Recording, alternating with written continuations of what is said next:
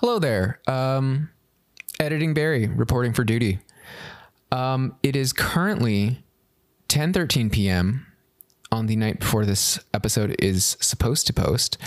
And I'm fully just starting to edit this episode.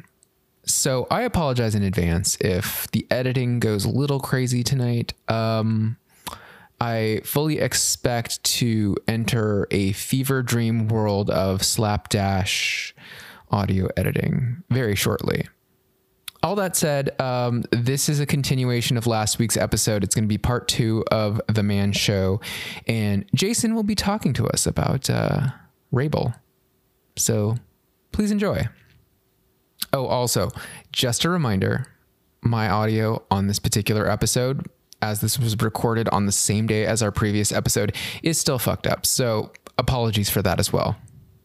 Oh, also, I wanted to note that this episode came up a little bit short on our standard recording time. It went by a little bit faster than we normally have one of these discussions.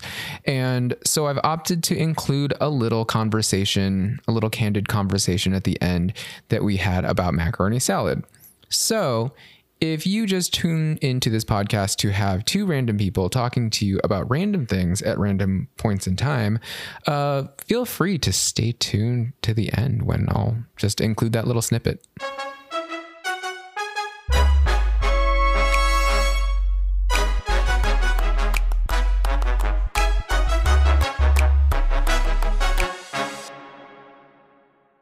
Hi, I'm Barry Hamaguchi. And I'm Jason Marcos. This is Flop Redeemer, the weekly podcast where we discuss the stories behind our favorite pop flops and why you should give these songs a second chance. Bring us back. Welcome back. We're here. Thank you. I'm glad to be here. I hope you're still here. So today, for my man portion, today I'm going to talk about the song Ritual by Rabel. This was featured on his 2017 EP, We Could Be Beautiful, but it was made popular as a remix the year before by Marshmello. So if you're familiar with the song, that's probably how you first heard it. DJ Marshmello is, you might know him as his costume, his stage costume and persona. It's a big white marshmallow. Big white marshmallow head with X's for eyes. Mm-hmm. So, Marshmello actually just came out on Friday with a new song with Demi Lovato. So like obviously his DJ star is rising. Well, it's continued to rise. He keeps popping up. He does different things. He did that Wolves song with Selena Gomez. Speaking of, didn't he do that Bastille song? I don't know if it was Bastille. I know he did a Justin Bieber sort of thing too. Like, we're in this era of like these sort of huge DJs that like the David Guettas still they kind of come in and the sound is evolving, but the concept is still there, that there are these DJ as producer. DJs. Yeah. And they're pairing up with these vocalists and creating magic. Well, and it's interesting. So the reason I want to talk about Rabel is because he's a man. He's a man. He's one of my favorite men. He's one of your favorite men? Yeah, yes. I think so. He is a openly gay singer-songwriter, originally from Texas. Now he's based in LA. He's got the most adorable little dog, which I follow on Instagram. The dog's name is Super. And he's kind of living my dream because a lot of times for dinner, he's like making pork chops. Oh, okay. And I'm like, he is the skinniest man. And I mean that in like the nicest way. But I'm like, how do you eat it? Like, it's always like 2 pork chops. I'm like, he just did it for the gram. Do you see him eating these pork chops? I guess not. Gonna have to do some. No, he's not. Oh, so his boo's not eating the pork I mean, chop. maybe he's being economical and he's like, I will make one for now and one for later. Yeah. Which sensible planning. He's got this mop of like curly hair. He's just really funny. His Instagram's really funny. But he's mostly known for DJ remixes of his songs. So, he's been working for a while, but, he's probably most known in 2014, Afrojack released a version of his song called 10 Feet Tall. which was used in a Bud Light commercial for the Super Bowl in 2014. It was, I remember the song being around quite a bit. I was talking to my friend Chris, because Chris and I actually really love Rabel, and 10 Feet Tall is a great song, and he's a great vocalist. Like his I talk about like the vocals that I love. I love big vocals. I love like a lot of range. I love a lot of emotive ability, and he has all of that. But what I think is interesting is because a lot of these are remixes by really well-known DJs, you don't think of, he's not like a Selena Gomez or Justin Bieber where like you can identify the voice. In these cases, you think of the DJ. So you think of 10 Feet Tall is an Afrojack song. The song I'm talking about, Ritual, you think of it as maybe a Marshmello song. Because Rabel wasn't in the video, kind of. He was the Adele of this. It was a Marshmello video. Rabel's vocals are featured, and he's credited as being the featured vocalist, but like you don't see him. So I think a lot of people just think of it as Marshmello. And if you don't know, and I mean, if he's not a household name, he's not a household name. Yeah, he wasn't already a household name, so you can recognize the voice, but you don't know who it is. In 2020, he's had a couple new songs called, so there's one, he's featured on Cash Cash's new song, Mean It. He's also on Galantis' song, The Lake. Again, it's like, Cash Cash, you might know Cash Cash, you might know Galantis, still wouldn't know Rabel, right? He's written, though, for a lot of people. And in fact, when his first record deal wasn't as a singer, it was as a songwriter. So he's written quite a bit. He's written a lot for Kesha. He wrote Kesha's song Woman, which came out last year. Yeah. Featuring the Dap Kings. I think he's great. He wrote Raising Hell for Kesha. And then also last year, he co-wrote the song Resentment, which features Kesha, Brian Wilson, and Sturgill Simpson. So he's got kind of like, he can pull from a lot of different genres and sounds. He's got some people on his side too. Yeah, he does. He's written for Kygo and Ellie Goulding. He wrote a song for Will Young, who I'm not sure if you know. Will Young is the openly gay first winner of the UK Pop Idol. Yeah, he's written songs for DNCE, who we talked about earlier with the Jonas Brothers. He actually wrote Backstreet Boys 2018, Don't Go Breaking My Heart. That big song that kind of helped with their comeback in 2018. It was actually Grammy nominated. Written for Fitz and the Tantrums, Ben Platt. And then Pink also most recently included the song 90 Days on her last album. Or it was just released as a single, I think, maybe. But included him in it. It was a duet with Rabel.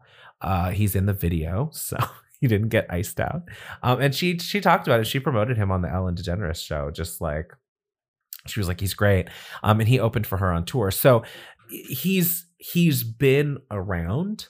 He's written for these big pop artists, but not a household name. You probably don't know him. And funnily enough, he's actually the last artist that I saw play live before we went into quarantine. So in February, Chris and I saw him at the Hotel Cafe. Tiny venue. Tiny. I think, yeah. I mean, it was like the little cabaret tables that they have, like it's so cute. It was so close. I mean, under COVID-19, you could probably fit 2 people in that whole venue now, standing 6 feet apart. Yeah, we were really maybe close. 4. We were really close to everybody. And you'd be like end on end all the way down that wall along the bar. And that would be like the full capacity of that venue. Yeah, 10 people at the max, including the performer. But he just has this great energy, and it was like an intimate show. And I do think that, as much as I love going to the Hollywood Bowl every summer, and as much as I love, seeing some of these artists, we talk about Patti LaBelle and, the Gibson Amphitheater, sometimes seeing an artist, and I know you know this because you're the one who even told me about the Hotel Cafe like years ago. It's such an intimate space to be with an artist. Yeah. You're like right next to them as they perform. So, I mean, like anytime you find an artist that you really love playing at the Hotel Cafe, it's like, I have to go because I'm going to be standing basically shoulder to shoulder with them while they're performing. Yeah. And one of the things that was interesting about Rabel was I've mentioned like a lot of his songs have been sort of upbeat dance remixes. And so I was really curious, as you know, the Hotel Cafe is like an acoustic space, you know, and it's tiny. So you're not going to, we were like, how's this going to translate? Like, what are his songs going to be like? What I realized and what I should have known, you know, because I, you know, having delved into his discography and his history in the time since, is that like he's a big fan of like the piano ballad, you know, like mid-tempo ballad, which is totally my style. Like, you know, I love that sort of emotional, like sad man at a piano type of thing. Even a happy man at a piano, but you know, it really translated. And so, you know, that brings me to my song Ritual. So Ritual was actually released in 2016. So it's about 4 years old. Can I say that going back to the Hotel Cafe? I saw Paloma Faith at the Hotel Cafe. Oh, really? Oh, I remember that. Didn't you say she was like on the table?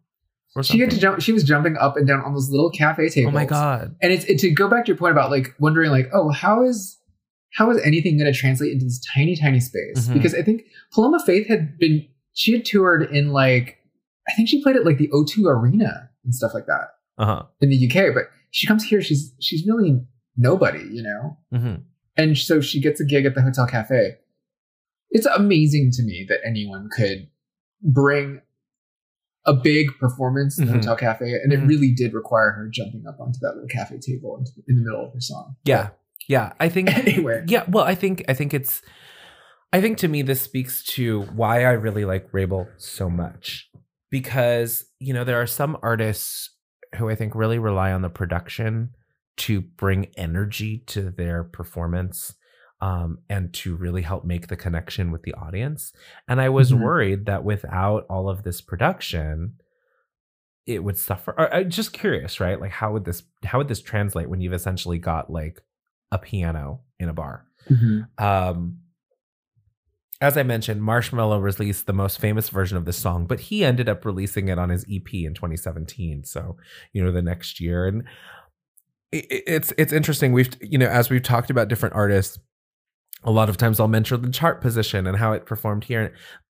I will say that, like, if you don't know Rabel, that's fine. Like, most of his songs have never charted, right? Like, they're popular. Like, they'll get around, and you might have heard them, but like, they don't normally chart. He's I guess primarily known for his ballads, as I said, and even 10 Feet Tall, the Afrojack song that sort of introduced him to the world in 2014. Afrojack did a remix. I mean, essentially, the song is still kind of a mid-tempo ballad, you know, as like some of those, like those Usher and Calvin Harris or whatever, like even like Sia, like those EDM songs, if you think about them, the beats are like dancey, but the songs themselves would just be ballads, right? They're soaring, like kind of big vocals. A lot of times it's like they're double timing the beat under a relatively slow vocal. Slower. Yeah. So what's interesting about Ritual is that, unlike some of his previous songs and a lot of his repertoire, this song is actually very euphoric, even in the regular non-Marshmello version. Even his own sort of pop produced version on the EP. It's just a happy song. And I think it's interesting because, like, I don't want to say like not a lot of his songs are happy, but a lot of them like talk about relationships and heartbreak and, you know, breakups. And this one is just sort of about being in love and how, you know, while he's in it, his love is like the ritual that he performs every day. And, you know, at the show, he sat down with the piano and he was just about to talk about it. And he was joking about how he'd written this song about an ex-boyfriend, or a relationship at the time, and how awkward it was when the guy listened to the song and asked, like, wait, is this about me? And learning in that moment that maybe his love was not a ritual for him. Like, and just sort of like I think there's always times like that where like you worry about, I think it's really relatable. It's just like your feelings are not reciprocated, or the depth of your commitment, the enthusiasm of your feelings is not reciprocated. And so I really love that about this song.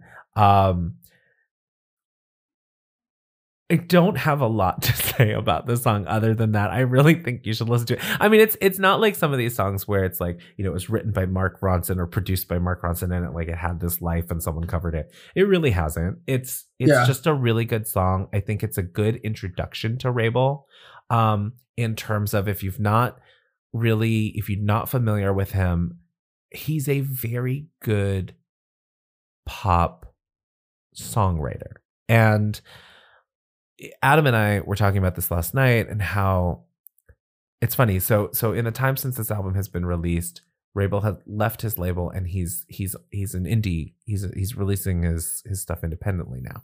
Mm-hmm. And I feel like that's a trajectory that so many of the artists that we've talked about have been doing, as they struggle,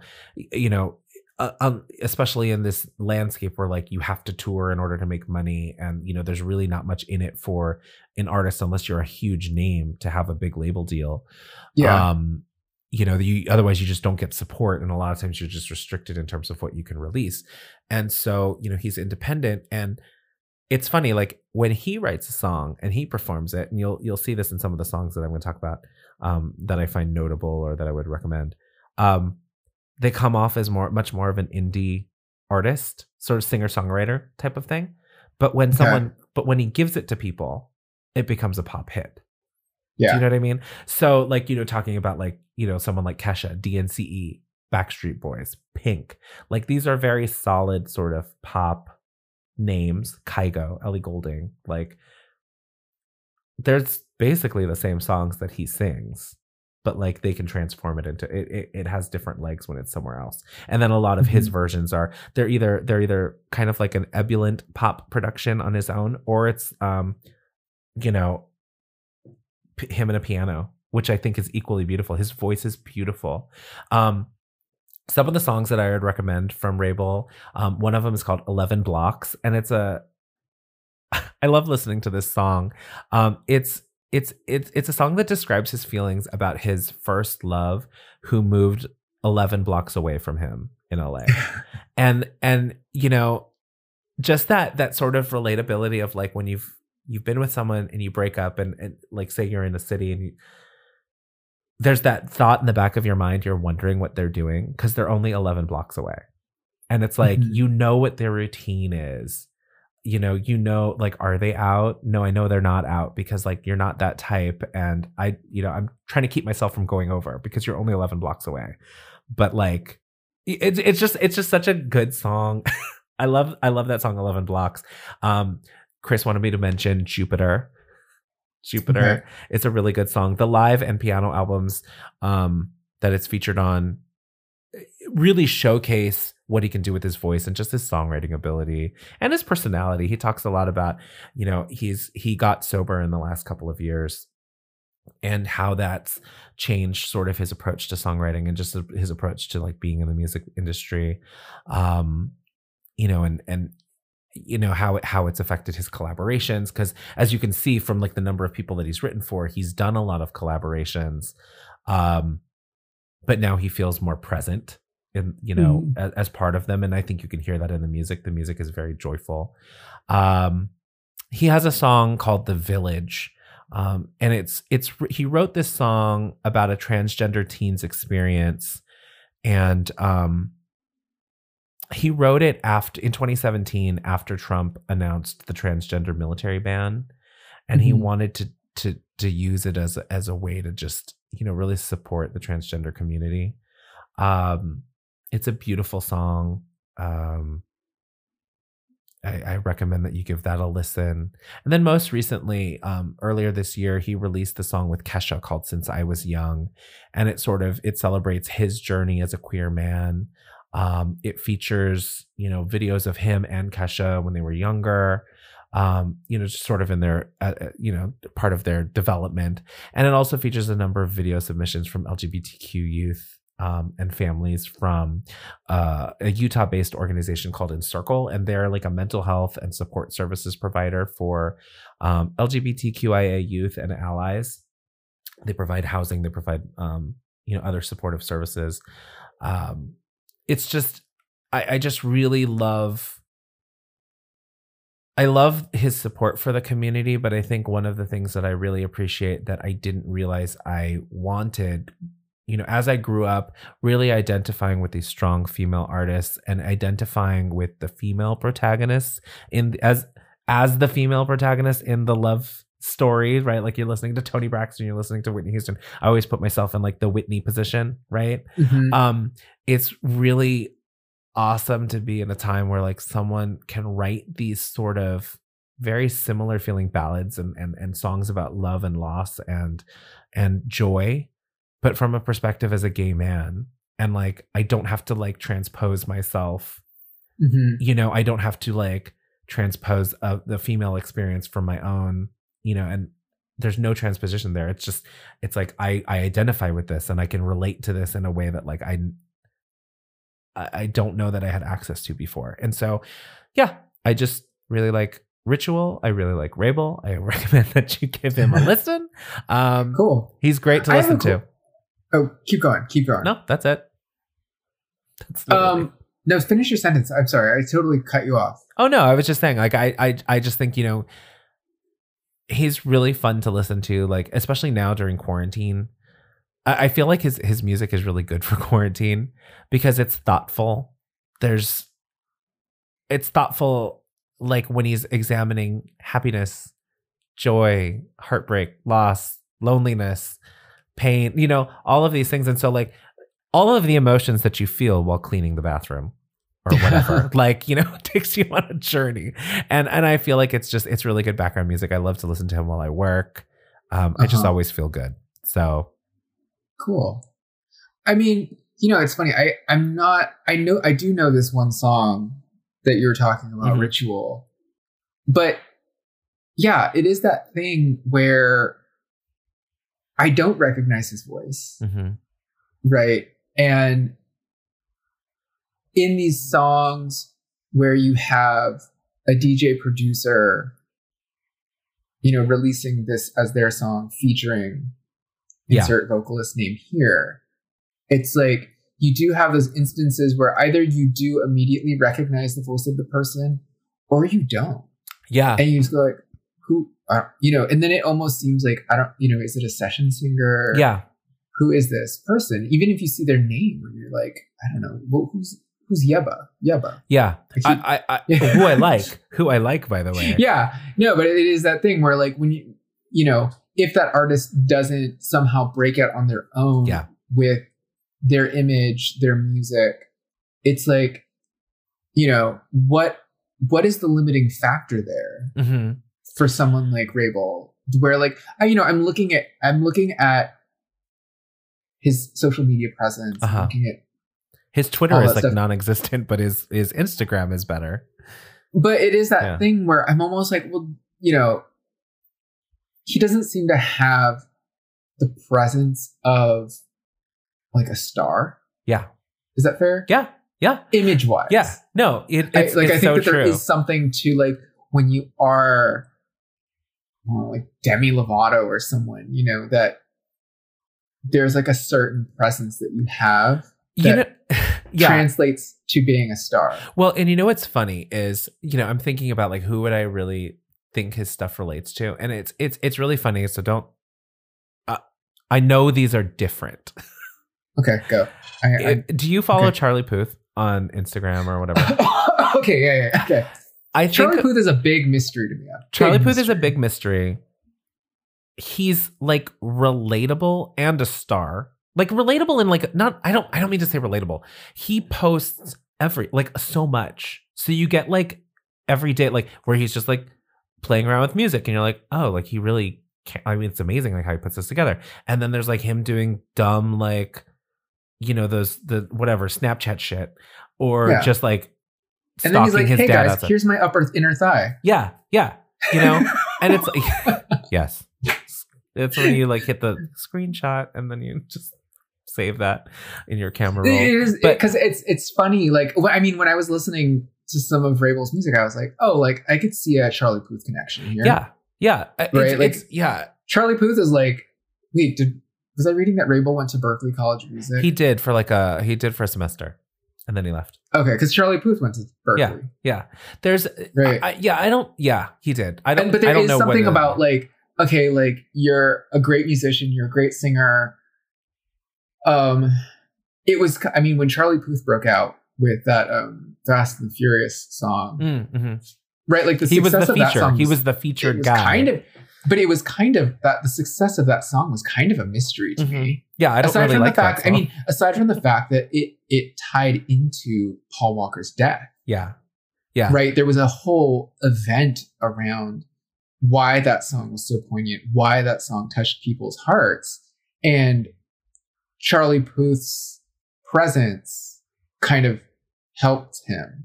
Yeah. Right. Yeah. And I think what's interesting, the reason I bring up a Charlie Puth is because like if you follow Rabel on Instagram, there is a similar sort of like he's alone right now during quarantine. Rabel is.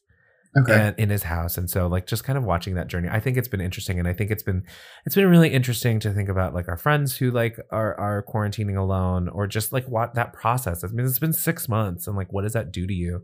Especially if you're an artist who's like used to like being out performing to make that connection and to be inspired and to, you know, to do all of this. But like the kinds of posts, it's like I mentioned, it's like making the pork chops or like or writing music and things like that. It's like it covers a wide variety of things during the day. Like it's almost, there's an accessibility and a normalcy, like kind of like the normal things that like they do that I do, that to your point about like being a star, not being a star, they're not, it's not like the Chrissy Teigen. But you know, just like there's a I mean, obviously she's showing like so much of like her day to day, but it's like a very different level of like day to day. And like he lives in like this normal house or apartment, and it's just interesting. I mean, you know, talking about being a star, there's a interview in People magazine from earlier this year when the Since I Was Young song with Kesha came out, and kind of talking about, you know, his process and like where he's come from and like his career, his development as an artist. And he talks about how, you know, as a songwriter, there were certain songs that he really, as he was writing them, he really wanted to keep them for himself. Right. So like, he's like, no, this is my baby. I want to put this out. One of those songs was 90 Days, which I guess an exec related to Pink had heard and was like, can you play that again? Play it again. No, play it again. And then Pink apparently was like, can I work with you on this? I really love this song. And that was one of the songs where he was like, no, I want this for myself. But then was like, well, absolutely. Like, you don't turn down that opportunity. And it became like a good song for both of them. You know, he talks about how, you know, the song Don't Go Breaking My Heart with the Backstreet Boys was a similar thing. He was trying to like, he wanted to hold on to it. He really liked it. Couldn't figure out if it was the right fit for him. And when it caught the attention, you know, of the Backstreet Boys, he realized that was the fun thing. Like that was great. And he talks about how like even in the studio when they were recording it, they had to record like background vocal, like as a group. So like his voice was part of the mix, and how excited he was because he felt like he was part of the Backstreet Boys for like a day. And you know, it's just, it's like to your point about like a star or not a star. Like, you know, he talks now about how, you know, at least as you get to the end of that interview, you know, he mentions that like what's in terms of what's coming next for him, that, you know, he's not really, he came out here craving fame and fortune, but that sort of shifted for him. And now it's more about, you know, sort of the process and just, you know, the being able to collaborate with people that he loves and do music that he loves. And I think that's something we hear a lot. I mean, like, obviously there's a lot of other things that have gone into how he arrived at this point, right? Yeah. Being a star, not a star.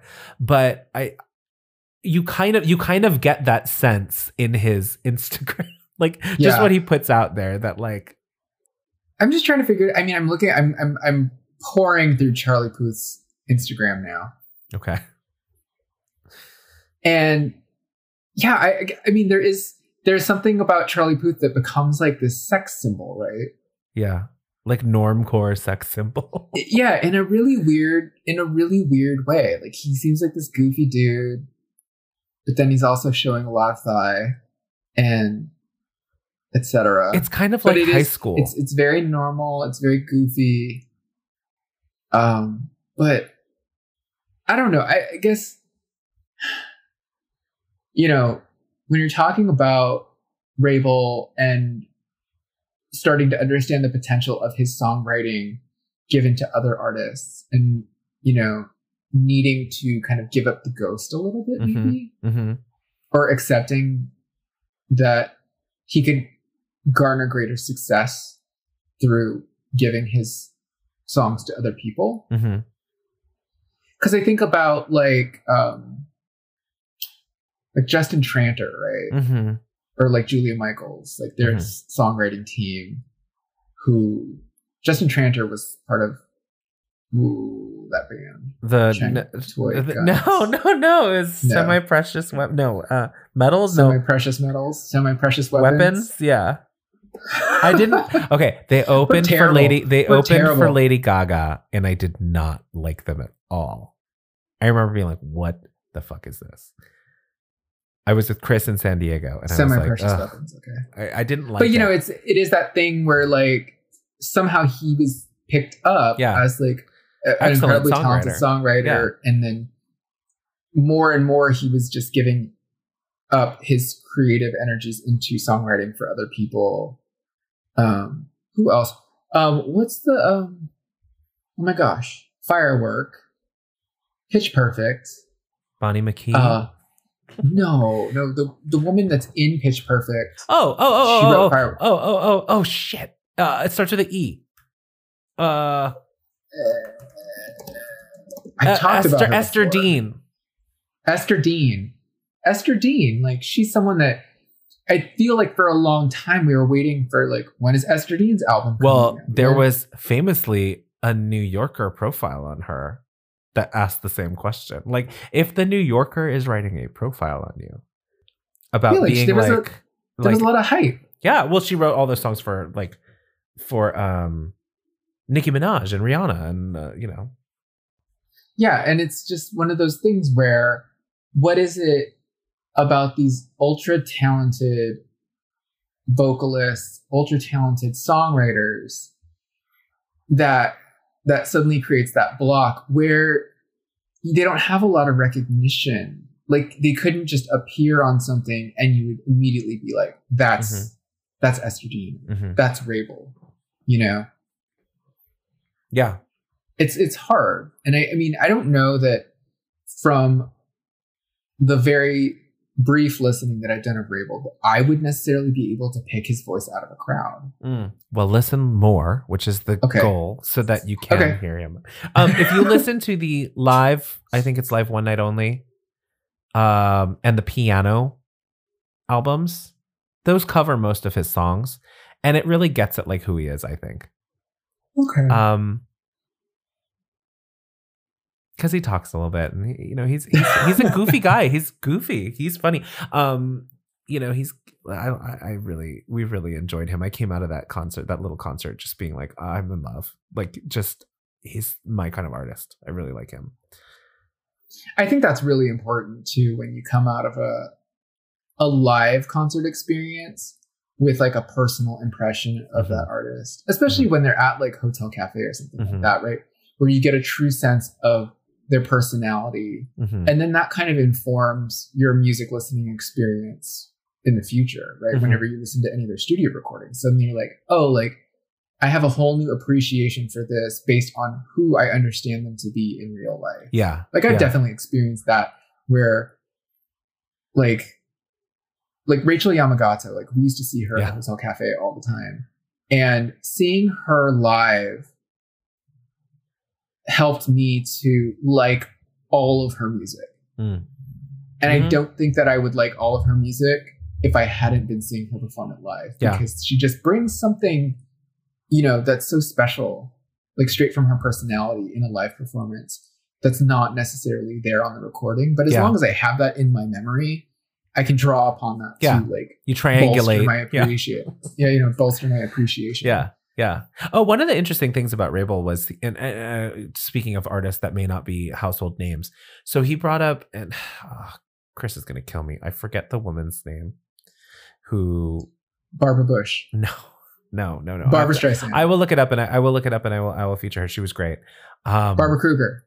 No, not a Barbara. Okay, not a Barbara. Wait, who? Wait. Describe. Maybe I can guess. You won't. It was okay. But later in his set, he brought up Kevin Garrett. Are you familiar with Kevin Garrett? So, are you familiar with Beyonce's Lemonade album? Yes. He wrote the song "Pray You Catch Me," which is the first track on that album. Okay. He's like an indie pop artist, I guess, a songwriter. He also has his own stuff, and it's beautiful. Like his songwriting and his voices are beautiful. He opened for Banks. Are you familiar with Banks? I am familiar with Banks. So he opened for Banks last November. Sorry, who opened for Banks? Kevin Garrett. Kevin Garrett. Okay. Opened for Banks, and like he had people didn't know who he was, but he had everyone just transfixed at the Palladium.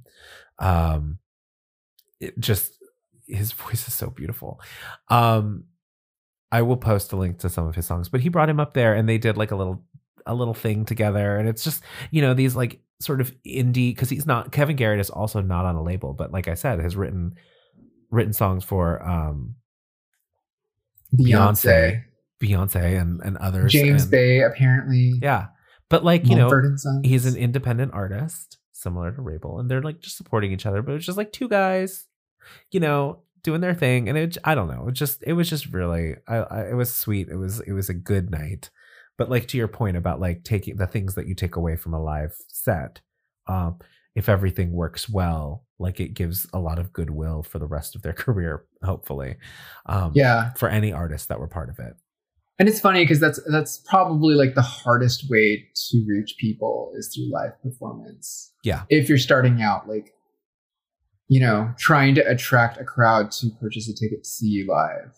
Well, what was interesting? And it's funny because, I mean, in the converse of that is that we're able to cultivate careers of pop stars that are completely separate from their live performances, right? Yeah. Yeah. Like they almost fooled us with Cassie. They almost got us. I mean, people still like her. Until she went out on BET and had a hot microphone in her hand. Oh. And you could hear her voice coming into the microphone and out of the speakers, and you're like, wait, hold on. Is that what she sounds like? Wait a minute. Yeah. I was never on board with Cassie, just for the record. I love Cassie. I know. You're easily fooled. What can I say? You're easily fooled. But one of the things that's interesting about like someone like Rabel and the fact that I was able to see him was, and this I feel like can only happen now or in the last few years, when I was exploring sort of his music on Spotify, there is a tab, there's like the artist overview, fans also like, there's like an about tab, and then there's concerts. And I had clicked the concerts tab and was like, oh, because I was just for the hell of it. Like we don't go to see a lot of concerts, but I was like, oh, he's playing in like 2 weeks at the Hotel Cafe. And I literally just bought tickets through there because it was like $20 or something. Like it was something easy, but it's the way in which that, I mean, prior to the shutdown, it was like that you could help support these artists through different channels, right? Like I didn't have to try and hunt on Ticketmaster or something, or like try to go to their website. Spotify is just trying to make up for the fact that they don't pay artists enough money. It's true. But it did mean we can't give you any money for when people stream your songs a million times, but we can provide you a place for when you're performing concerts, when concerts are allowed. It did mean that I did buy a concert ticket for myself. Chris went as well. And then I am talking about him now on our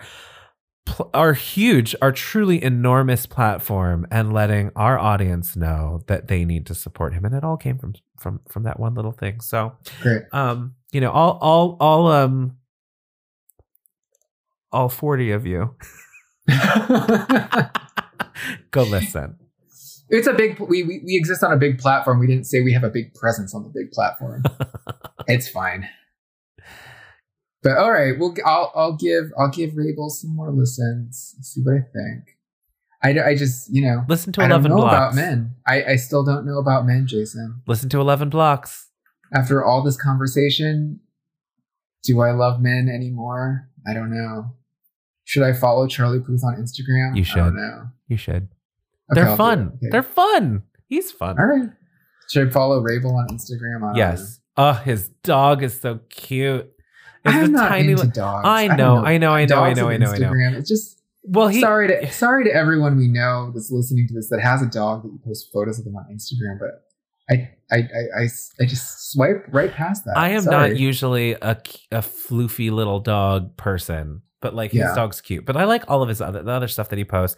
I like every once in a while he'll post stuff about like, being a singer-songwriter, but like he's not like he's had to transition into like working remotely with people, and a lot of people are thriving. They're like, oh yeah, we can just do the Zoom thing and we'll write together. He's like, it terrifies me. Like he's got different anxieties about different things that I find really relatable, and also just an interesting look into like how not all creatives, not all songwriters, people who are like out in the industry, you like to your point, you expect them to be comfortable with certain things or familiar with certain things, and he's like, no, I really like a piano in a room and working with people, and so working separately has been hard, and so I don't know, I just have a lot of love for him. Okay, I dig it. Very well done. Thank you for that. You as well. I'm really going to listen to Daniel Merriweather. So yeah, I think in a similar way, when we're wrapping these episodes up and we kind of like wax poetic on everything that we've meandered and talked about, what you just said about Rabel and his like discomforts and anxieties and stuff that he expresses very openly. I see a lot of that in Daniel Merriweather too, where you get a sense from, he didn't do a whole lot of press or interviews, but when you do see him doing interviews, there's a certain level of discomfort that you can sense. Mm-hmm. I think it is that energy of like not wanting to be on all the time for interviews, not wanting to put on the what's it called? The dog show? No. Dog and Pony Show? Dog and Pony Show.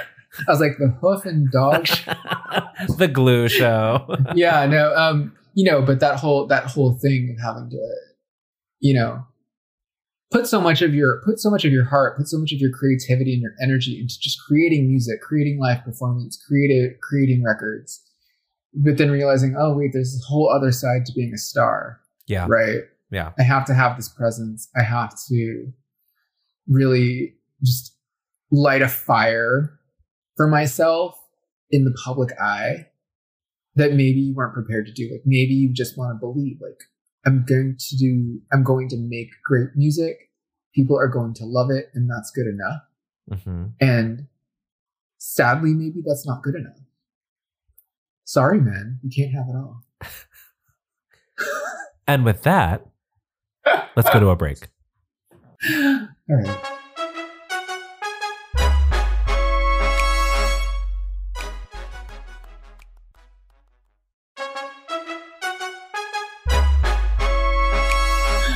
All right. Yeah. So we're back, and we've talked about men. We've talked more about men than we have in the entirety of this show thus far. It's true. I don't know that we discovered anything, but I'll give him a chance. I'll give Rabel a chance. I hope you give Daniel Merriweather a chance. I will. He's back. He's back in a big way. Not really. I think he's independently releasing his music now, but his music is back and better than ever. He's expecting his first child. I'll give him some streams.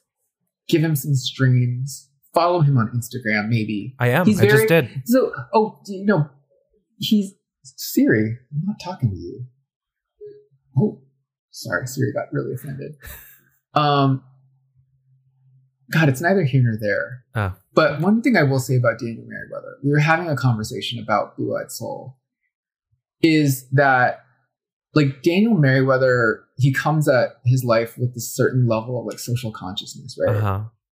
Yeah. And when the whole George Floyd thing started and Black Lives Matter and all of that started to bubble up in our consciousness, he was one of the artists that called out the fact that like white artists who take so much from Black culture and find such a huge source of inspiration from Black culture, it like really behooves them to be vocal and to take action and not just stand by while all of these people, these communities that they have reaped rewards from are suffering. Yeah. Like you know, and so I really respect him for being someone coming forward who recognizes that the source of so much of his inspiration, so much of his creativity are these communities that are currently suffering. Yeah. And so I think he goes up in my regard for that, in contrast to the statements made by Daryl Hall. Yeah, I read those posts, and same, I was very impressed and just glad to hear from someone, and I definitely even if I don't necessarily come out of it like with him being like my favorite artist or whatever, I really respect and believe that he deserves support for. I appreciate that. And, for just coming at it from a very well-informed, very 360 kind of look at his career and his life, which is something that I find exceptionally refreshing from a straight white man. I'll wrap it up with that like,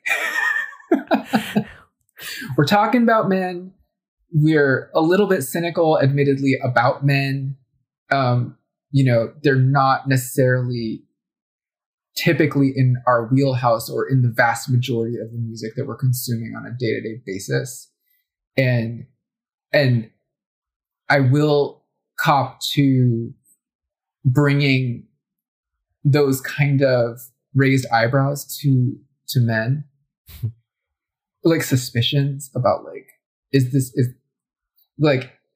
man a misogynist? Like, please don't let this man be like some crazy racist misogynist. I let them sort of put their foot in it. Yeah. I don't know what my point is, but well, just that. I mean, you know, I literally don't know what I was just saying. It's okay. It's okay. Do you have anything else to say?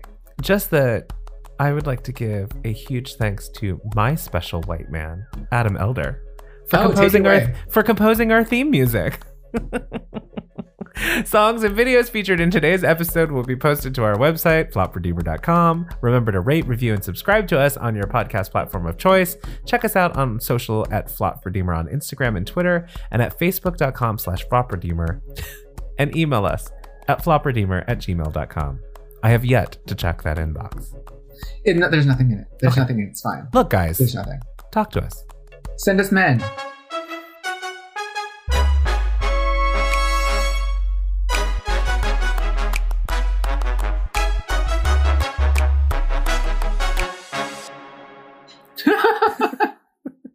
I know I need to amp it up.